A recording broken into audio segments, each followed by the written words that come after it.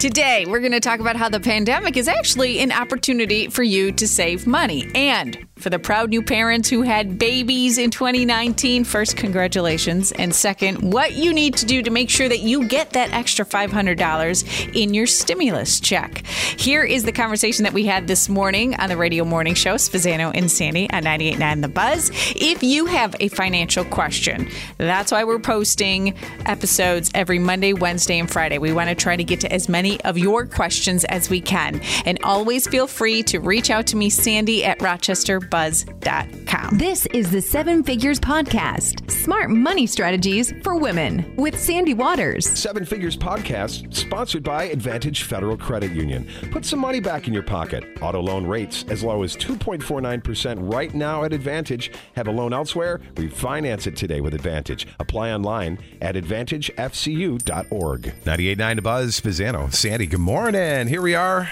Right now, it's our Monday friend, Erica Cummings, our financial guru. And Erica Cummings is a certified financial planner at the Financial Wellness Group at RBC Wealth Management, coming on every Monday and Friday. As if you don't have enough to do, Erica. We added to your schedule. That's okay. I enjoy doing it. We touched on this a little bit on Friday, and we thought we'd talk more about it today. There are a lot of opportunities for people to actually use this time to save money. It is. So a lot of what I do when we put together a financial plan is budgeting. And most people hate this part. It's the part that you really have to dissect what you're spending.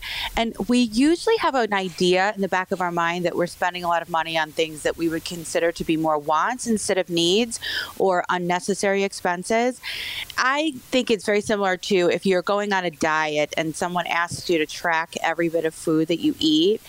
You tend to cheat or say, I'm not going to put that particular thing in because it wasn't that much. Mm-hmm. And so when we're doing our budget, because you are accounting for the things that you either enjoy doing or you know yourself are probably not 100% necessary, it becomes a more difficult job. Mm-hmm. Here we are sitting in an environment where there's not a whole lot of room for quote unquote fun expenses. So we're not going out to dinner. We're not going out to happy hours. If we are spending money on things, we're doing it online, which doesn't give you the satisfaction necessary that you get when you go shopping. Right. And, now's the time to really start to look at your budget, because when I sit down with people and I know that they have to change their budget, it means they have to change they have to make huge changes while there's still all these bright, shiny objects all around them and there's things to do. So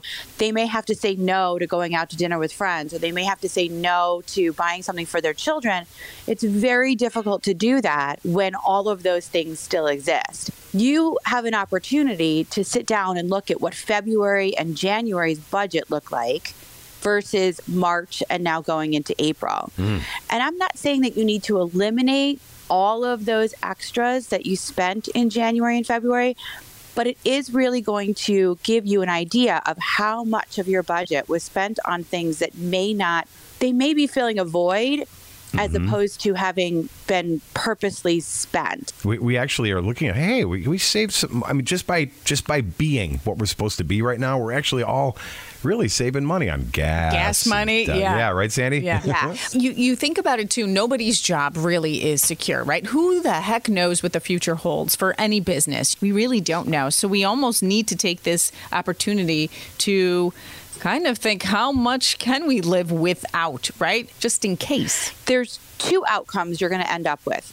Either you do have a situation where your job is pretty secure and now you have extra cash that you could be actually putting to work. So whether it's investing it or bumping up your emergency savings, saving up for some, big vacation that you thought you couldn't go on, or you are one of those people who are either laid off currently or furloughed, or you're concerned about whether or not the job you have is going to be there when you come back.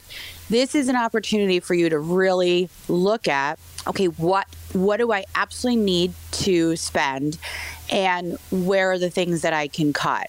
And I also think that it can go a little deeper in terms of ways that you can find to spend the money in either different ways that are helpful for your life or just not spending them at all and finding alternative ways. So, for example, my husband and I, a lot of times if I'm working late, we'll just meet up with the kids and go out to dinner because it's convenient. Right. I have looked at our bills the last month and I cannot get over how much we spent on going out to dinner. Right.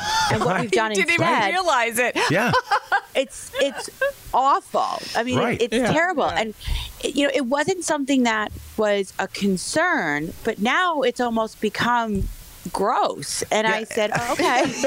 And now you know, like this is where you saved it. My God, it doesn't hurt that much to not go out. You just had to have more focus on meal prepping or whatever at home to make up for it. You're consciously going out because you want to support a small business or you're making more conscious purchases. Right. Okay, so the stimulus checks are coming in based on how much you make, and if you have children, that's $500 a kid.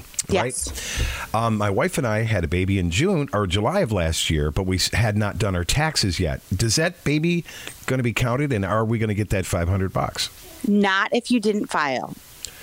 So, they don't know that you had that baby. Don't they see Facebook? What's wrong with that? I know, right? Yeah. And it's not, don't get me wrong, I'm sure that your beautiful baby has a social security number. Mm-hmm. The biggest thing is they're looking at who's claiming children as dependents. I see. Okay. So, we live in a society where people are divorced and one parent is claiming the child over the other, or you have grandparents that are raising children that are claiming those children as dependents. So it really isn't the fact that they may not be aware that you have a baby. It's they don't know who's claiming that baby as a who's dependent. Getting what? I see. All right. Exactly. After you file for taxes, though, will it reflect next taxes? Does somehow he get a break because he missed out on it? Yeah, so you get a tax credit for your kid. Basically, I mean, if you can get in that 2019, because you had the baby in 19. So if you can get that 19 filing in, that would be the easiest thing to do. I know that stinks and it's not, nobody wants to do their taxes, but that's the quickest way for that to get done. But even if you don't file or you have a baby in 2020, you can get what they would consider to be you get the credit up front as opposed to getting it when you file your 2020 taxes next year. I see. So, Erica, thanks for answering the questions. Really appreciate it. Okay. Thanks so much for checking in. Absolutely. Right. You guys all have a great day. Thank you. Erica Cummings, certified financial planner at the Financial Wellness Group and at RBC Wealth Management. All right. It's 98.9 The Buzz. Pizzano and Sandy.